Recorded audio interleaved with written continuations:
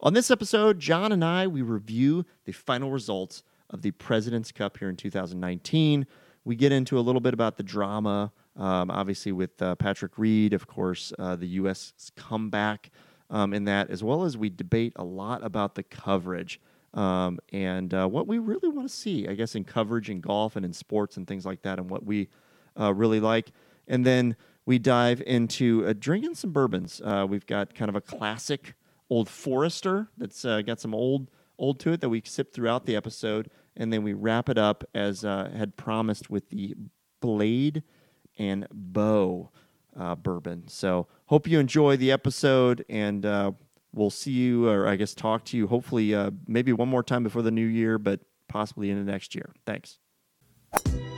I've got this one about 2 balls out to the right. I'm telling you, man, it's a speed putt.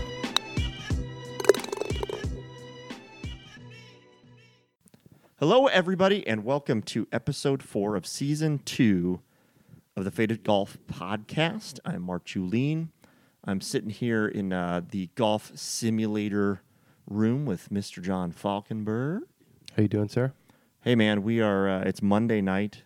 Our Colts are playing Monday Night Football. No, they're not actually playing. Our Colts happen to be in New Orleans, and there's a football game going on, but we're not really sure if they're playing or not. No, there's no set up football game. There's a bunch of people drinking, watching a sporting event in New Orleans tonight. There happens to be one team on the field. I'm not sure who the other team is right now. It's pretty bad. It's a high school JV team. Early second half, I think we're down 27-0. Offense looks like garbage. Defense looks like garbage. Special teams had a punt block, so they're pretty much garbage too. Yeah, it's been. Hey, let's not discount Drew though.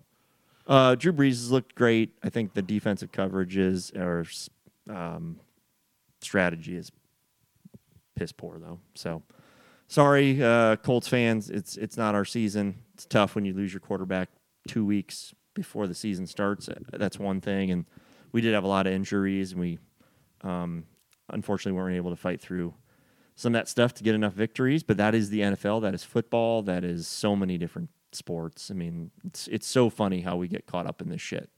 And like, as casual fans, and I'll call ourselves even casual fans, we're like we all like everybody thinks they can be some armchair quarterback, like fix. And you know what I'm even gonna say? I've been listening to sports radio in town, whether it's Dockich or JMV here in town. Those guys are they're technically professional media guys, but they are the average Joe sports fan of average Joe sports fans. It's gotten really bad. Who? The guys on the rate 1070. Oh, yeah. Their analysis of pro sports is so predictable. It's sad. And I don't listen to them. It's actually really them. sad. The pro sports analysis has become so predictable, and we're going to get into that here in a minute with the President's Cup stuff. Who's your favorite host on there, or least favorite host? My least favorite on the radio? 1070. Oh, you know, I man, it's between JMV and Dockich, to be honest with you. Dude, Dockich is. I mean, he's unlistenable at times. I actually like the guy. But he is awful as a comment. Like, he makes no sense. It's very predictable. He does, but it's not predictable. I don't know what he's talking about. It's shock value garbage. It's stupid. Yeah, okay. All right. What you just said there it's shock value, but the strategy of what he's talking about makes no fucking sense. The absolute truth. It's like, what are you talking about? I have no idea. It's like maybe that's what you're right. He wants to hey, I want to shock the fans. He's just looking for an angle. And that's where I'm saying it's become predictable. They're honestly just being contrarian to be contrarian for no other reason than to be contrarian. And I'm sorry, I said contrarian a whole lot there, but that is contradictory.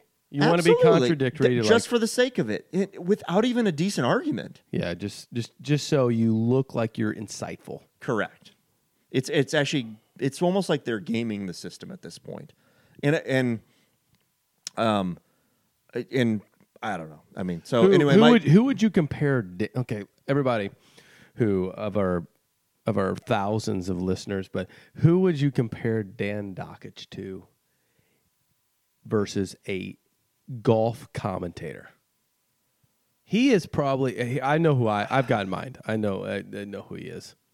And I think you're going to say the same guy. it's about as close.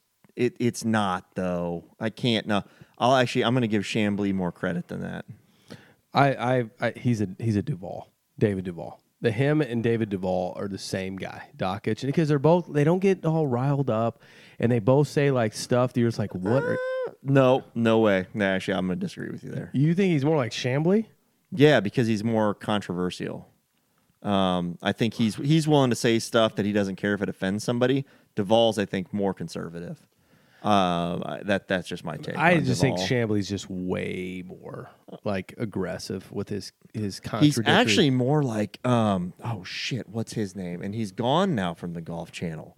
Oh crap, and that's going to drive me absolutely nuts that I can't think of his name, but it's going to come to me in a minute. You know, I was thinking, are we going to have to start splitting our winter pods to like basketball pods? Right? We're not even talking about golf. I mean, we had a good week in golf, though. We did. I mean, it's the first real time I've watched the President's Cup like any amount of significant time. I mean, ever? I don't remember a President's Cup before this. Do you?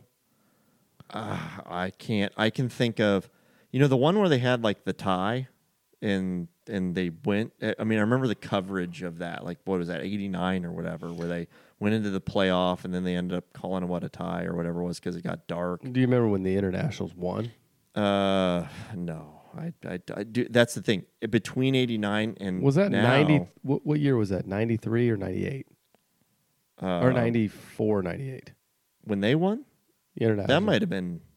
Was it 89 they tied, or was 89 they won? There was another year that they tied. The year they won, they had VJ Singh. That was 89. So it must have been another year between now and 89 that they... It was the 9. I mean... Or maybe it was 99. Greg Norman... 98? 98 maybe? 98. 98. Greg Norman, VJ Singh, Nick... I mean, think about that team they had. Yeah. They had Ernie Els, Greg Norman, VJ Singh, Nick Price... Frank Nobilo. I don't know why I laugh when I say. Frank Nobilo. Dude, who's Frank Nobilo the most equivalent to a basketball commentator? He pontificates. He's probably like your Frank Nobilo is kind of as good as I'll give him like. I'm trying to think of like a local basketball commentator that is just commentates for your like professional basketball team, maybe like a Buck Quinn Buckner. Yeah, like a Quinn Buckner. Like he's got some decent commentary. He's got some decent stuff there, but it's like there's no real substance there. I don't know. I feel bad. Like I'm giving these guys. I mean, I know they work really hard at what they do, but I like Frank Nobilo. He's fine. I do like him. He actually makes concrete arguments. Do you like David Duvall? No. And that's just because he's boring. I think he's a nice guy. I just think it's just not good. He's boring as shit. You probably like Chambly. I don't like Chambly. I don't dislike Duvall. I'm the only so I like Chambly because I actually think he's prepared, but I think he is in the similar boat as Dockich in that I sometimes think he's just contrarian to be contrarian. That's it.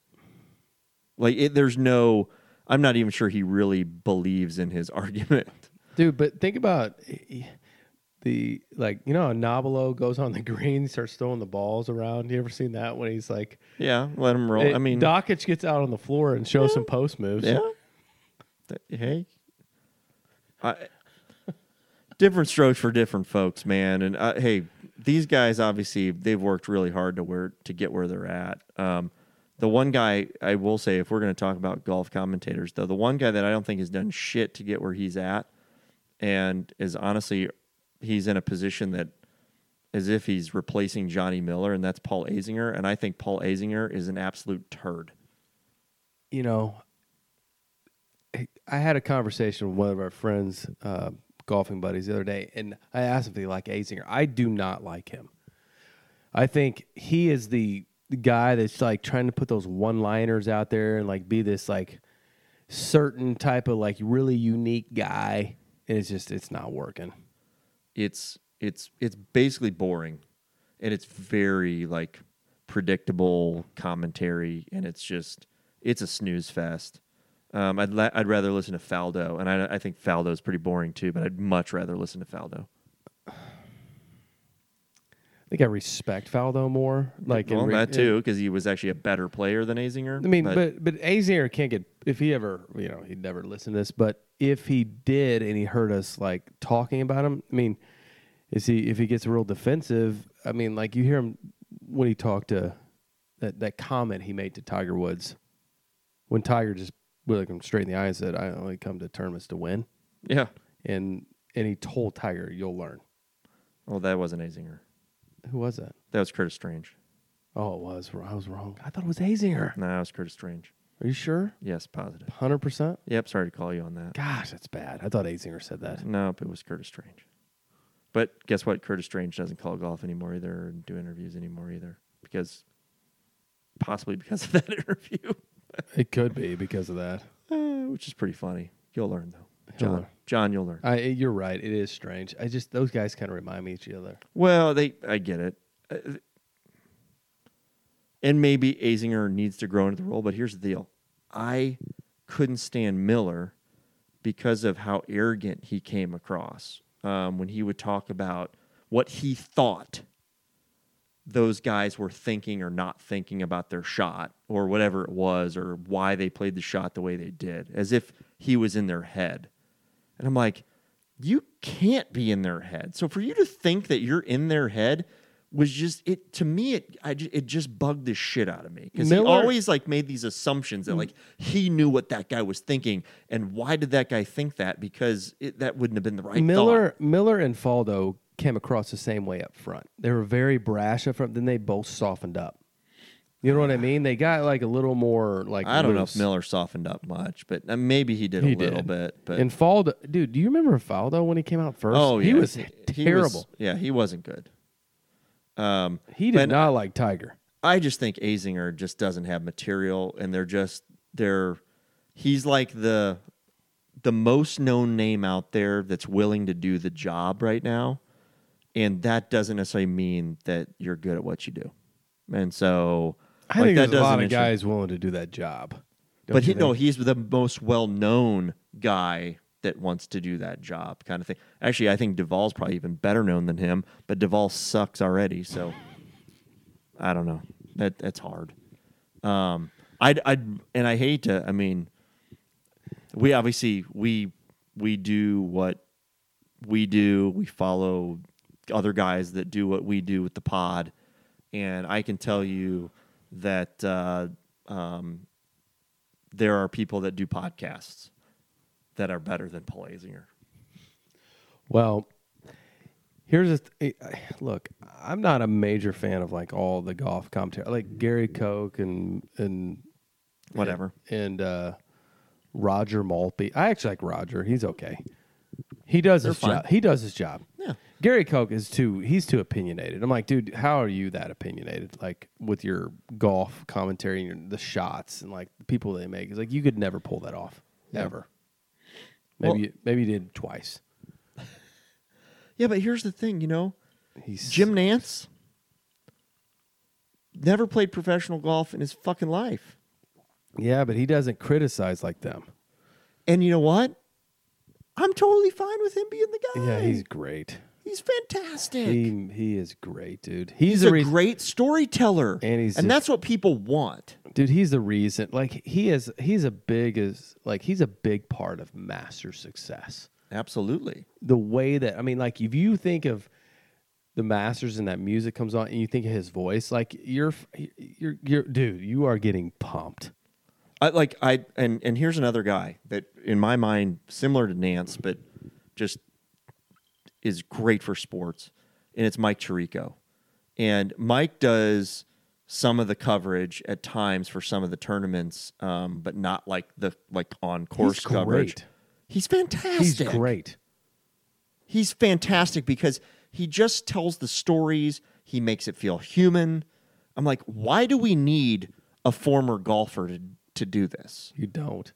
Give me just a sports guy who fucking loves athletes, who wasn't a pro necessarily themselves, but like they played growing up and they fucking love it and they passion. It's why Shane Bacon to me is the guy right now. But hold on. He fucking loves golf. But hold on, you've got a good point here. Why? Think about like when they in an NFL game they call in for like a sports ruling. They call in that Gene Cinemati guy, whatever the hell his name is. So they call him in for certain parts that they need. Like that's what they should do with ex-golfers. Bring them in when you need them. Hey, we need expert opinion here. We don't need your, mindset. You don't need to lead the conversation. The only guy I want to listen to commentating golf, the only two guys would be Jack. Faraday? It'd be Jack and Tiger. Even though that's it. Those are the superiors. That's it. Yeah. Yeah, their opinion of the game in general. If you're not thinking like them, you're probably not right. Yeah, I'd agree with that. Faldo's good. He's got 6 majors. I mean, I'll listen to him. And that's where your Faradays and your McCords and some of these other guys, they fit in. They played the game, but fine, you be the They're humble though. But you be the on-course guy that is still blown away by what these guys on the course are doing and can't believe it and whatever else. And just give me a guy that loves telling sports stories like Tirico and frickin' Nance, and I'll eat it up. Or you give me like a Shane Bacon who comes from out of nowhere. And Shane's good. Anybody has but he's just so passionate about the game. And he knows he can never play at that level, but he's just so passionate about the game that he's just all in. Good golfer. Oh, he's a good golfer, but these guys are on another level. These guys, like you and I are good golfers. Like in the whole scheme of golf, like across the planet, we're pretty good. You and I are good golfers. We're top 5% golfers in the world. But think about that. But think about that. But comparatively, they are over 4 rounds. They're 25 shots better, maybe more. Easily, maybe more. That puts them in the top like 0.5% of golfers maybe in the 30 world shots. and whatever, right? So, my statistics are probably totally off on that. I know we're top golfers. Anybody's a single digit handicap is like top 10% golfer in the world. So, if not 5%. I think 5 handicap and lower. Yeah, you're top, probably 5%. So it's not, I mean, it's nothing to like, I don't. But my point is that it doesn't take experience to necessarily call golf on TV. And this President's Cup, the coverage on this was a revolving door of, I can't believe these guys aren't getting it done because on paper they should be just killing this team, but I can't believe it's not happening that way.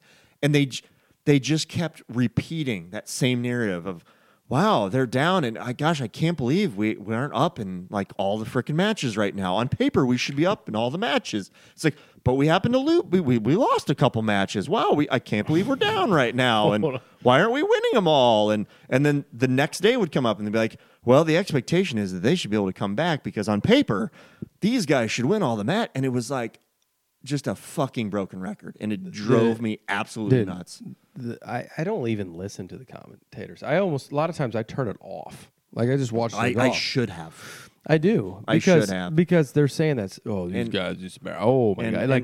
Like when these guys talk about every little, we talk about every little mistake is like the end of the world. Every little mistake. Yeah. I'm like, shut up. We're talking about Tiger Woods here. Yeah. Justin Thomas. Well, hey, Ben Hogan has a quote, golf is a game of misses, and the way I look at it is every shot is a miss unless it goes in the hole. Every shot is a miss unless it goes in the hole. And I love that because these guys commentating on whatever, but I tell you what, these guys are so fucking good. They're so good. That course, with the way they had to play, like where to land the ball short of the green or where to land the ball short of the hole, or trajectory that they had to hit a shot so that they felt like it would land softer than I love that every approach shot. The golf course is amazing. But did you hear Chambly's comparison of Le Golf National compared to that? No. So he said that, if it was more like a Le Golf National, like thin fairways, that the Americans wouldn't have done as well. Because the American style is just blast off the tee. Yeah. And he thought Melbourne was wide open. They played a lot of shots out of that like kind of dry rough that was, and it was so this was annoying. That course is harder, but that course is harder than Le Golf. I think it is. I mean, by what I think how fast those greens are. Yes, absolutely. The way those greens, they didn't hold anything or whatever, but I do think it was more forgiving if you missed a fairway because it was either trampled down or was this dry, wispy grass that it was hilarious watching these guys describe. They'd zoom in on a ball, and the commentators would be like, this lie looks really tough. I think it's going to be a challenge. Perfect. And I looked at it. I'm like, it's sitting up on wispy fucking grass right now. Like, there's hard pan all around it. It's almost a perfect freaking lie. Like, he's probably going to actually be able to spin it off of this. Like, there's no grass around it at all. I'm like, what game are these guys watching? They're trying to make stories that didn't exist out of stories that didn't exist. I thought that golf course was harder than Le Golf because the greens were so incredibly fast. Le Golf set up for you had to drive. They put a premium on driving the golf ball, right? And just like a U.S. Open does, he puts a premium on driving the golf ball. And we didn't. The team as a whole, those 12 guys, they didn't drive the ball worth of crap last year in the Ryder Cup. And this year, I think you're right. We could spray it a little bit, and I think it's set up a little bit better for us. So you're in agreement with Brandon? To a degree. Brandley, I'm sorry. Brandel. So, we'll just call him. I think we should just start calling him Brandley. I just don't. I don't. I think that course was overall, by what I can see, was harder. It was more interesting, for sure. I loved watching him hit great shots into different pins where they had to figure out if they landed it short or carried it to the green. And I'd love to play that golf course. And then when they would carry it long, it would roll off the back, and I was like, this is great. This is the way it should be. Not just roll off too into like some rough, like just off the back. It would roll off and like down a swale into like some runoff area, and so you'd have a tricky chip coming back up a slope, and you're like, it's good golf. Oh. I mean, but it was big greens, so it was fair enough that, like, if you hit the front of the green, it could stop before it rolled off the back or something like that. But I don't know. It was interesting. It was fun. It was great, like, links style type golf. Those guys, I just had the feeling the whole time they were going to win. I just had that feeling, even when they were down the first day. Never a doubt. I just thought they were just so much better. Never a doubt. In those international, they played well. Well, Ancer played fantastic golf. Abraham Ancer played. Did you see that quote from Tiger? That was pretty good. I mean, but Ancer also came back to him and said, hey, let me clarify here. I wanted to play Tiger. I didn't want to necessarily I thought that would be just a great match. It'd be great for my career. It'd be a great challenge, that kind of thing. It wasn't I wanted to play Tiger because I think I can beat his ass. I just wanted to play him because that would have been awesome to play him. And guess what? He ended up playing him. He was pretty cocky. He was pretty cocky about his demeanor and stuff. Sure. You know how small that guy was? Oh, he's tiny. And he was good. Yeah. He's so good. So Ancer played fantastic golf. And this Sungjae Im, was the rookie of the year last year on the tour, he was phenomenal. And he waxed Gary Woodland. I watched him on the Corn Ferry on web.com at the time.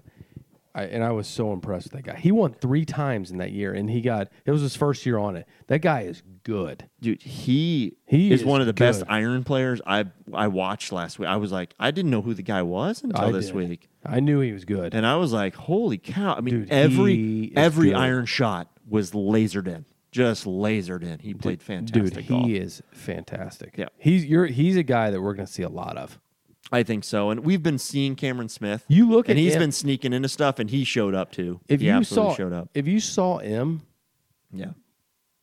anywhere, would you think that guy was an athlete? No. Oh my god. I mean, he's just kind of your average, like he is. He's totally your average Joe walking down the street, just like kind of little plump kind of guy, just like probably loves him some cheeseburgers or something, like whatever. He must just have a freakish hand-eye coordination or something. Oh, what he's worked it, man. He's worked it. He's good. And he probably trusts the shit out of whatever he does too. He just doesn't care about anything else. I thought M played well. I thought Answer played well.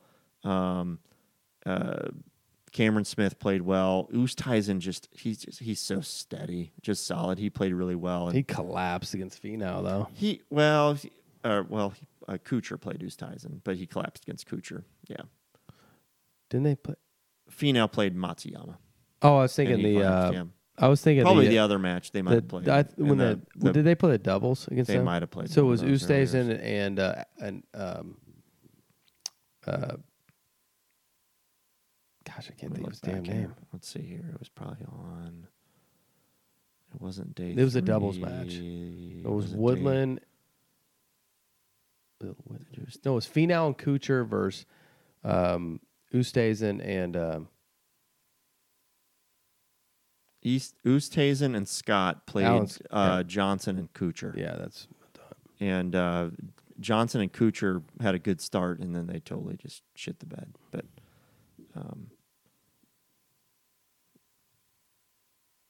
and Oosthuizen and Answer beat Dustin Johnson and Gary Woodland on day 1 too. So, but no, I think that's been steady. Leishman was a little up and down, but internationals played solid golf up until the singles. just think about like Oosthuizen and Answer being Woodland and Johnson, those two little dudes, and just it's not like let's think about that golf course. It's not about power. It wasn't because the U.S. outdrove most of those guys all day long, and those guys still were hanging in there and beating them, especially in the 2-man competitions. Who I was surprised how far, like when he wanted to turn it on, how far someone can hit the ball is Finau. When he wants to hit the ball, Especially with that short backswing. That he's crazy. got. He generates so much clubhead speed and just bombs the shit out of oh it. dude, when he wants to hit it far, it's crazy. Yeah, I wish I could do that because I got that similar, like shorter backswing, but I don't generate anywhere near that fucking swing speed. Yeah, it's a different level. He's got him. He's got it perfected. Well, yeah, he's got perfect, but he's also got just insane hands. Like his hands are crazy. He's one of those guys, kind of like a Sergio, where I feel like they create a ton of lag and do just rip through at the bottom, and it's good for them. Him and Reed have the best hands. Like on that, their hands are so good. So should we talk about Patrick? Yeah, I think we talked about him last week. We did. Had a chuckle. Well, but we talked about. I mean, he came out that last day. He took care of business. yeah. I mean, we've got. I mean, there were obviously a lot of scenarios there. Getting heckled a lot on the first few days. His caddy freaking then goes off and I guess shoves some guy, spills a beer, or whatever. I'm like, so what? And then ends up like not being able to caddy on the last day.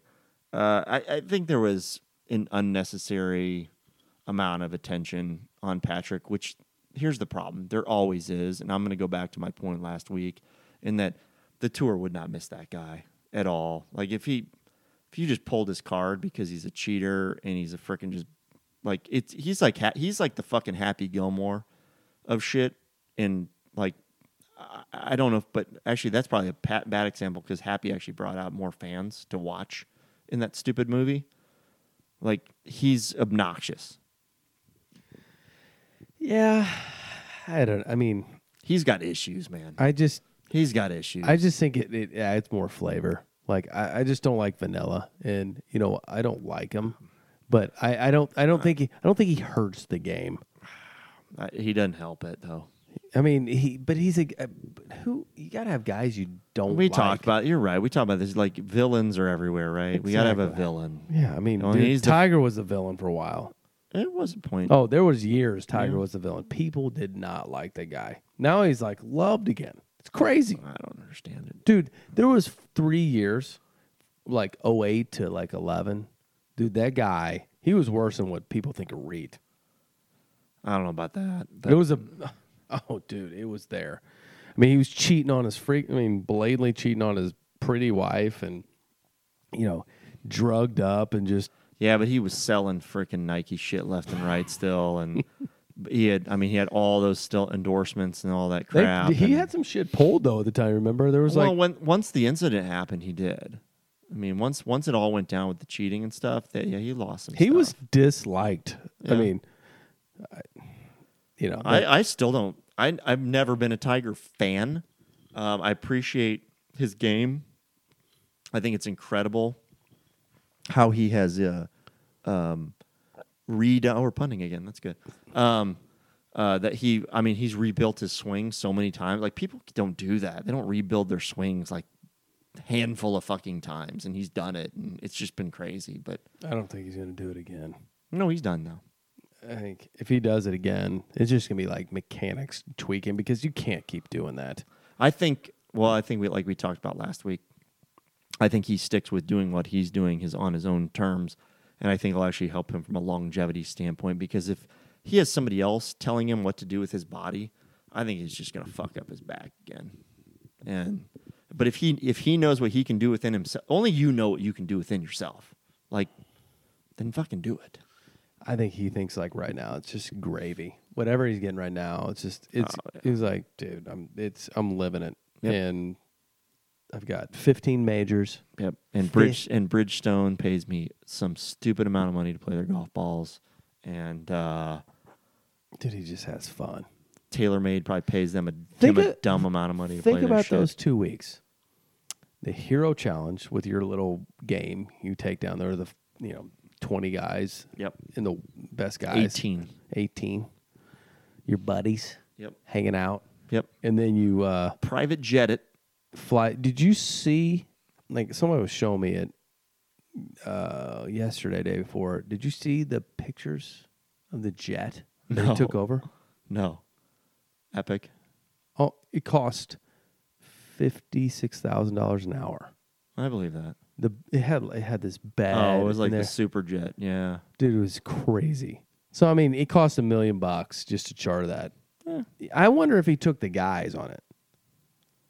I mean, wonder if he did. That's why you get Citibank and whoever else freaking sponsored the President's Cup. They're paying that freaking bill. So guarantee it. You think they did? Fuck yeah. See, that's what we were talking to. I think they did too. Guarantee Citibank's picking up that tab. It's fucking crazy. But that's why they're the main sponsor of the deal, right? They're picking up all the travel expenses. Or at least they're throwing enough money at it that it's covering it. That thing was stupid. $56,000 an hour. And That's insane. The Pacers, when they played in India this past... we saw that. It was cool. They had a badass plane, and it was about that per hour. Some stupid amount of money. Somebody told me it was like $500,000 each way. It's normal. Yeah. I was just curious if actually he took anybody on the plane. That's the only thing I want to. I bet he did. He had to take the team. Well, and all the wives were there too, so I'm thinking everybody was on that freaking plane. Because it doesn't make sense to have them fly separately. No, I'm sure they were all just took from the Bahamas and took off. We're all going down if we're all going down.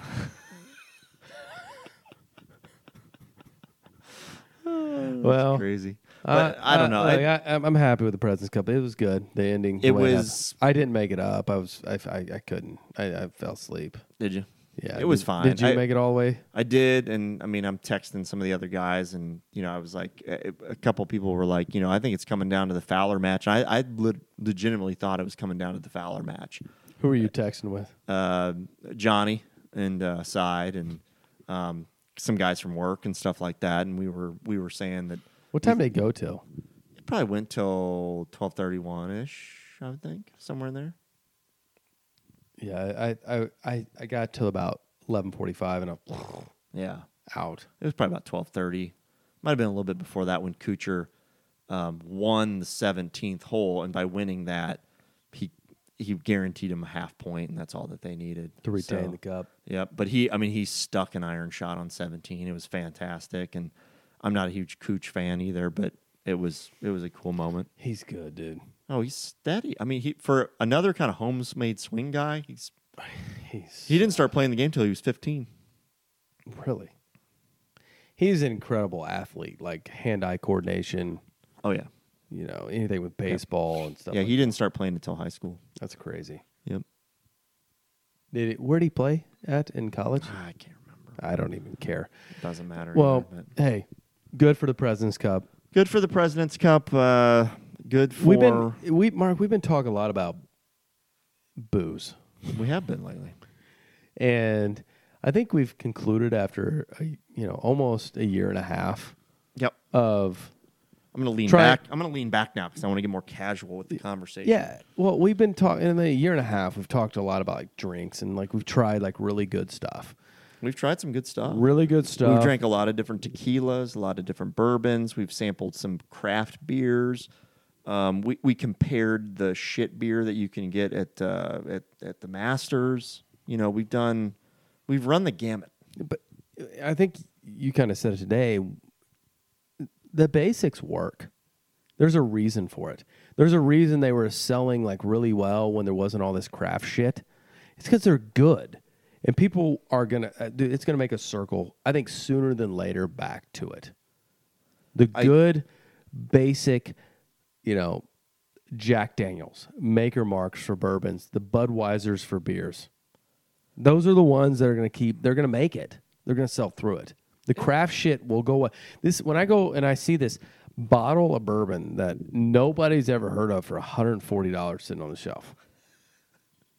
Nobody's there, but there's going to be a few idiots that buy it, including us, that's bought it and tried it and be like, okay, that was okay. Right. Okay. That tasted similar to something I've ever had before. Yeah. Okay. And you wonder if they could repeat that same taste in the next year? Probably not, because they don't have like the distillery like Jack Daniels. Sure. Or Woodford. Yeah. Their By the way, recipe's not going to be perfected. That Woodford distillery is amazing, by the way. I got to get down. You'd like it. It's really cool. But you can go and buy it. What did we look up tonight? Buy a bottle of Jack Daniels for $25. Sure. Big one. A big one. Yeah. It's good. That's good whiskey or bourbon. Yeah, it's good Tennessee Well, that's whiskey. not. What is It's it? Tennessee whiskey. Tennessee whiskey. Yep. It is the number one in the world. I looked it up. It's number good. 2. It's got a Beam. sweetness to it. I love. I mean, I drank it for years. Would kill it with Coke or Diet Coke for a long time, and then I got to the point where I'd just do a splash of Coke or something in there, or Diet Coke in it. That was about it. And then I think you start getting exposed to what other people call premium whiskeys, and I've gotten to the point where, like, if I go out to a dinner, I order a Woodford because almost everybody has it, and it's good, and it's not like I'll just get it on the rocks and it'll be fine. So what we're casually drinking tonight is some Old Forester, and I made some Old Fashions mixed with it because it's the original gangster. Yeah, OG of Old Fashions. But I don't make my Old Fashions like with a bunch of sugar and all that. I just put a splash and a little bit of bitters. Simple syrup in there. Yeah, a little bit of bitters. Yep. And how has that been to sip on? I think I was telling you earlier. It reminded me of kind of a Maker's Mark type of thing. Number 5 whiskey in the world sold. Yep. And to me, because it had a little, and I think the rye gives it a little bit more sweetness. And that's what it reminded me of. And now that it's got even a little bit more water in it, it totally reminds me of that. Have you had I saw another one on that list that if you had Evan Williams. Another good classic. I can't remember the last time I've had that.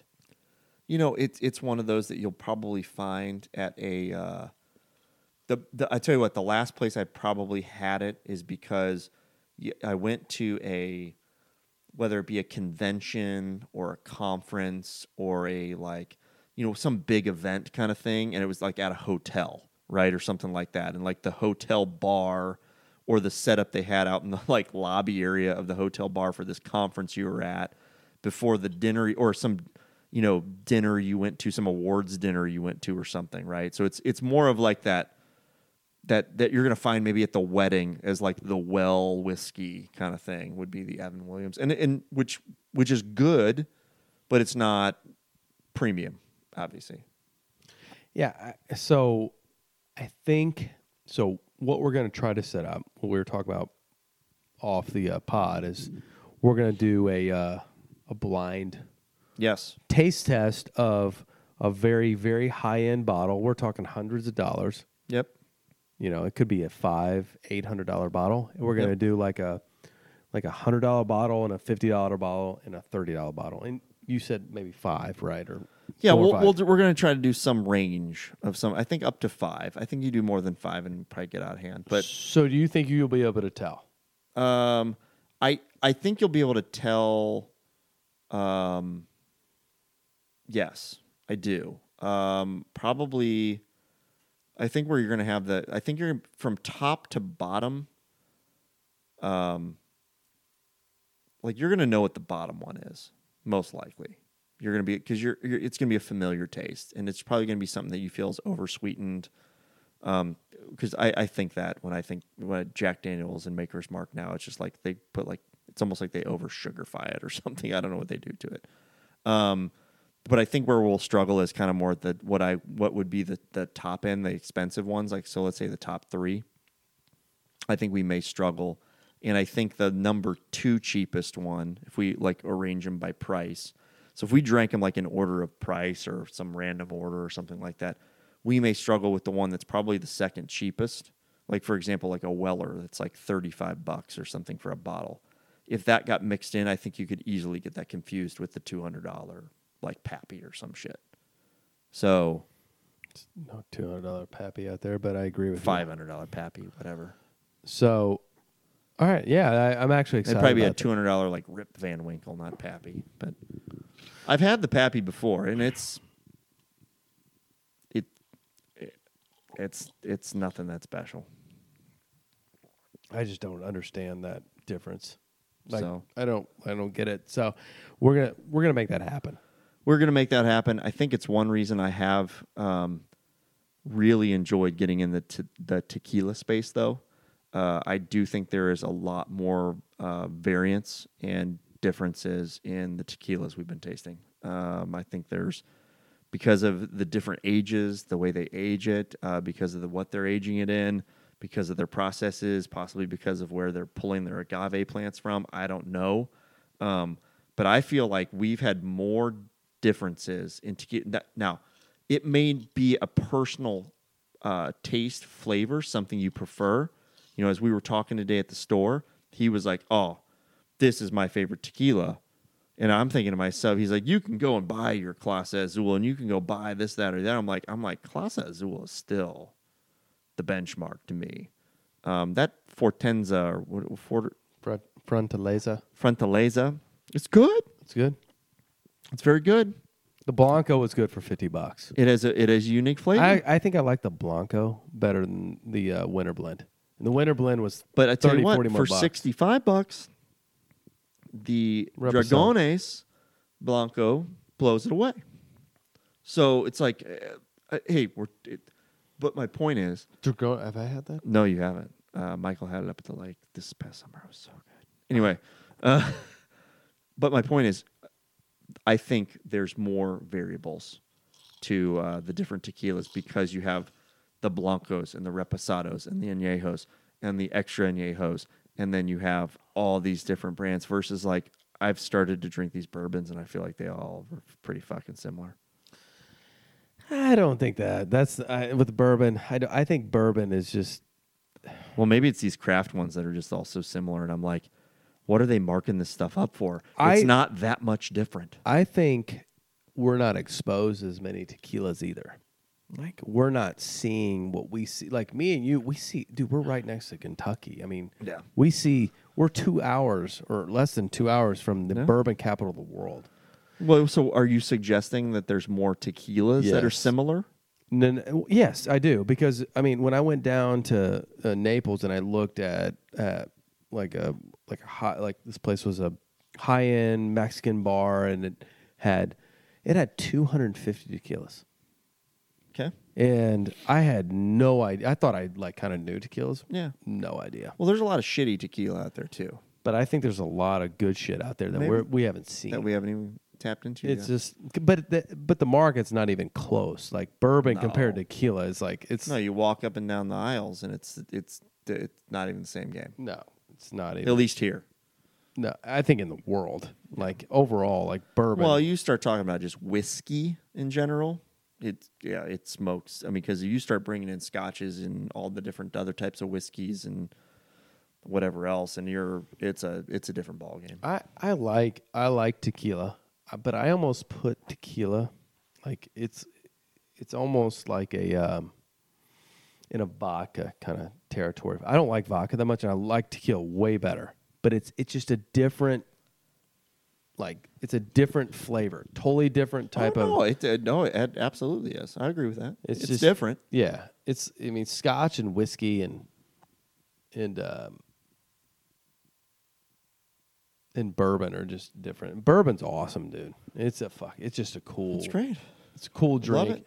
But I go on my kicks like you. Like I'm like, okay, hey, like it gets warmer and stuff. I want tequila, and it's like It's like our summer beverage. And I'm actually like the more like I've drank, like Casamigos is the go-to. It's easy for $50, man. It's just easy drinking. Clase Azul is too pricey. It is. It's too pricey, and it actually sometimes is a little too sweet for me. It's great. It's too easy to drink. Yeah. That's the thing. You almost don't even appreciate it. yeah. It's like it's gone. Yeah. Boom. Yeah. I'm hoping I'm going to this all-inclusive resort in February. I'm hoping they have some good tequila in Mexico. I'm hoping they've got some good tequila samplings because I'm just going to freaking go to town and just be like, what's that? What's that? Let's try that. Let's go. It'd be awesome. Like, no, I don't want a margarita. I want to drink all the fucking tequilas. So do you want to, here, we could probably hit All right, a pause so- here. I'll yep. get some blade We're gonna- and bow. Yep, we got the blade and bow. We promised that last week, so hang on just a second. We'll be right back.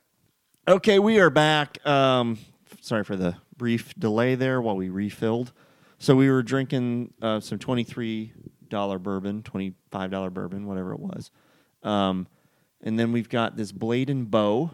I mentioned this last week. We were drinking the tequila, but John had gotten this bottle, and we were excited to try this out. This is the 5 keys of Blade and Bow once hung on the front door of the iconic Stinselweller Distillery. These heavy brass keys represent the 5 steps of crafting bourbon and symbolize the art of making the world's finest whiskeys. There you go. So I'm going to get to the This picture is I took on them. aged in charred American white oak barrels. They create notes of sweet toasted cereal, warm winter spice, and dried fruit. So it's good stuff. This is out of Louisville. It's got. I'm Out trying of to. the Stitzel and Weller Distilling Company. So it's out of the Weller Group. Yeah, and I was trying to find the. I thought I took a picture of it, but I didn't. So, like the history behind it, it's got. It has like a. They mix in like a drop or a couple drops of Pappy and like. Sure. They've blended a lot of stuff in here. In like each bottle. Yep.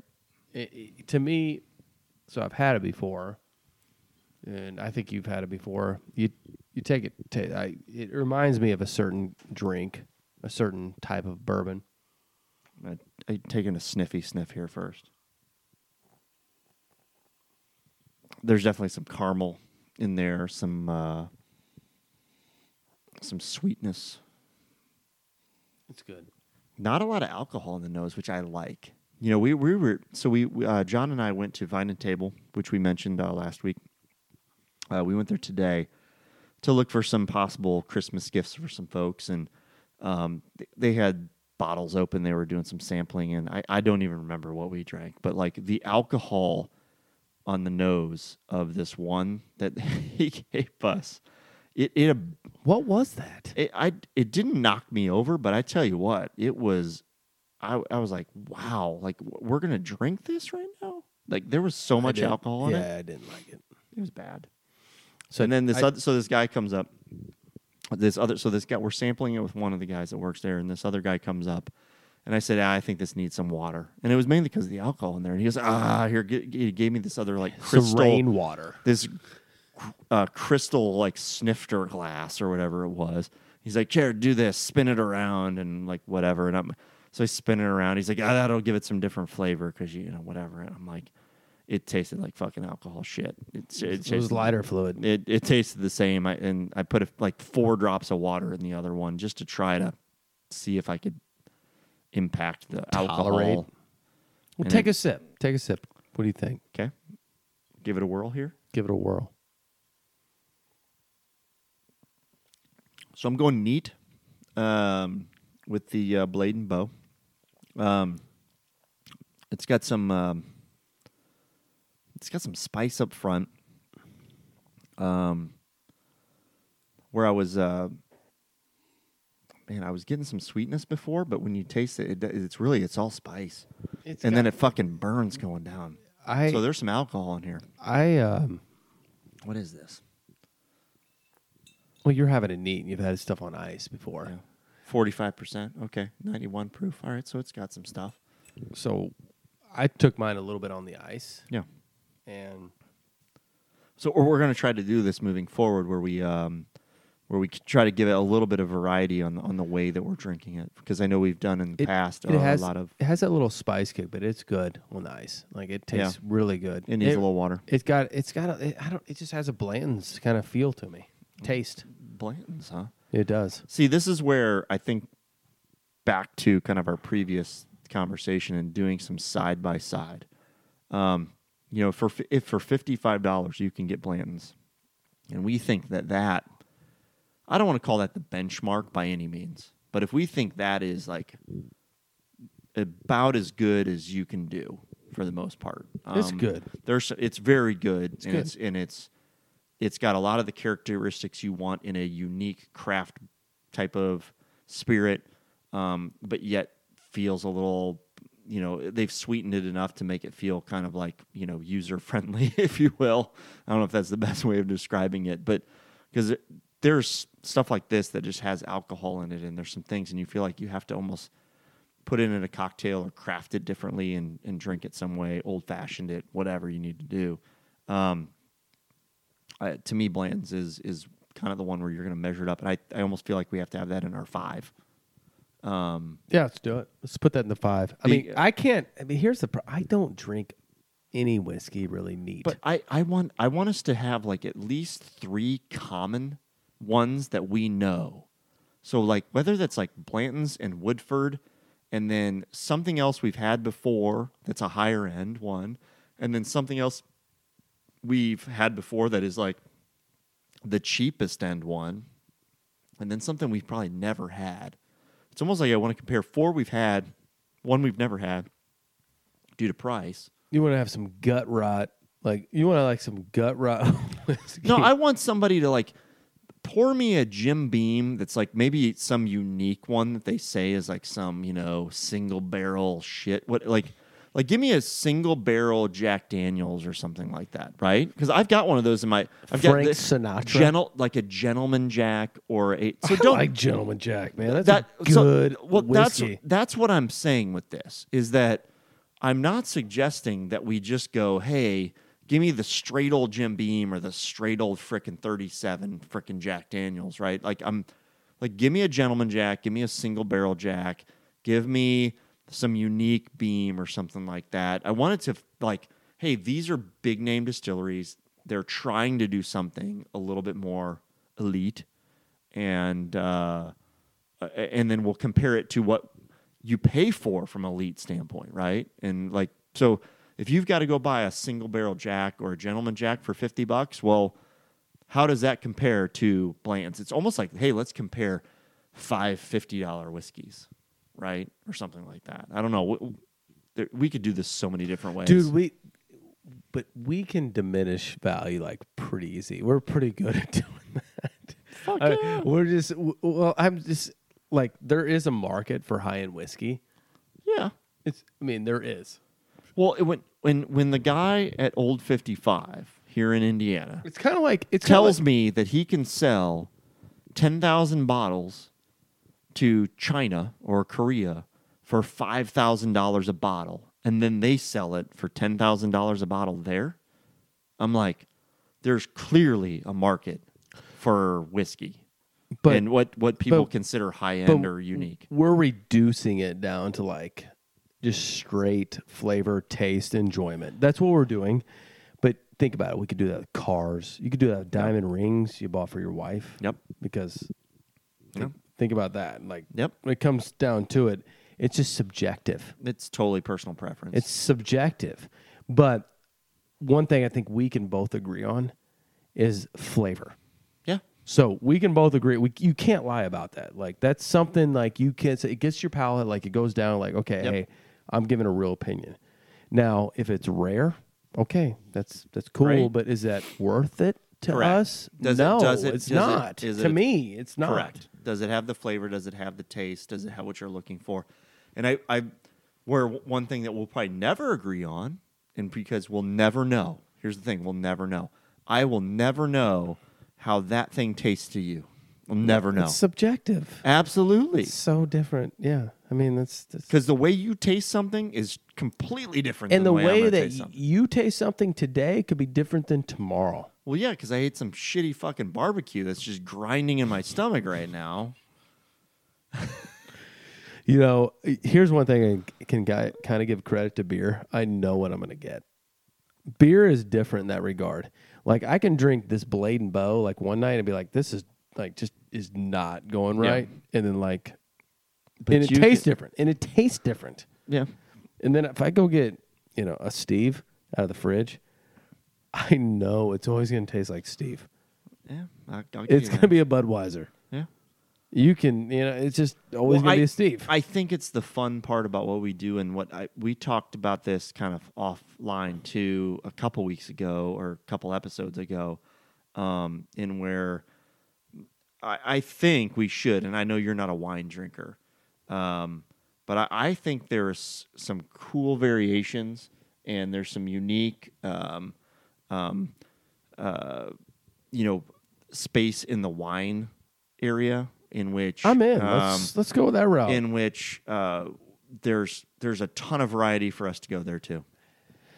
I just here's the thing. Like, I'm willing to like go and try different wines, but I bet you there's a lot of wine drinkers that are golfers.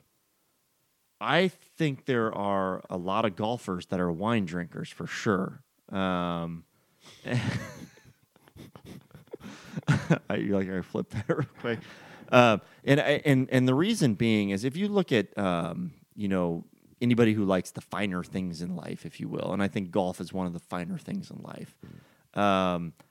It comes along with a fine meal at times, and with a fine meal, pairing a really nice wine is obviously very commonplace. And if you go around the world, it's a common thing that people do. They pair wine with meals. And I would think that anybody who listens to our show, while they may not drink whiskey, they may not drink tequila, they may not even appreciate beer, they may appreciate a good wine because they appreciate a good meal. And that's where I think we could also be on a mission. And this is where we tweak this a little bit, and I think it could be fun. We're going to lean toward on a mission to find a value bottle of whiskey. We've talked about this earlier today, right? What is available, right? Like, what can you actually find and that you can pay $50 or less for a bottle and actually drink it. So here's what I gotta say. So let's do this you can pick the time when we do it. Let's pick at the end of the year or the end of our season. Yep. The value bottle of whiskey, Yep. beer, tequila, and wine. We'll do all 4 categories, and we'll have okay, that's our pick. Yeah. And that's one we both agree on. That's the overall. And the beauty of wine, in my mind, different than a lot of the spirits and beers and whatever else, is that I am always on a mission to find whatever the current vintage is that is a solid less than $20 bottle of wine. And I've got one right now, and maybe we'll drink that that'll be our Happy New Year. Who knows what? It could be our next show, but I've got it. You're a vino solid. guy. Sherry's a vino, like my wife. She loves it. So I get bottles of wine. I get it for her. Yeah, but I'm always seeking the sub $20 bottle of wine that is like a 91, 92 plus pointer. On a scale, on a 100-point scale. I still go back to when we were in France last year, and we spent $10, and it was just good wine. Yep, we found some great bottles for not. And they just break them out. I love how they broke them out. Yep, they're like, here you go. Boom, it was done. It was on your. It's not like it's all this shit they do here. It was boom. It was on the tables. Boom, we're drinking it. Yep, and having a good time. We had a great time. We need to do it again. And with that, we're going to wrap this one up. Thank you, John. That was fun. That's good. Good. I like the little mix. I like the rants on whatever we're drinking and whatever going moving forward. Head. And we do have some intentions on potentially a wrap up the year type thing, but we'll have to see when our next episode is. So if this is our final episode of 2019. Then it's been fun. It's been a fun year so far, and but if not, we might squeeze one more in before the end of the year. We'll have to see how that goes. And with that, John, hey, it's snowing outside here, so I know we're not going to go hit more greens and score better. But if y'all have some weather where you can go do that, have at it. Do it. Thanks. Thank you. Stand up, pass out, wake up, fade it, fade it.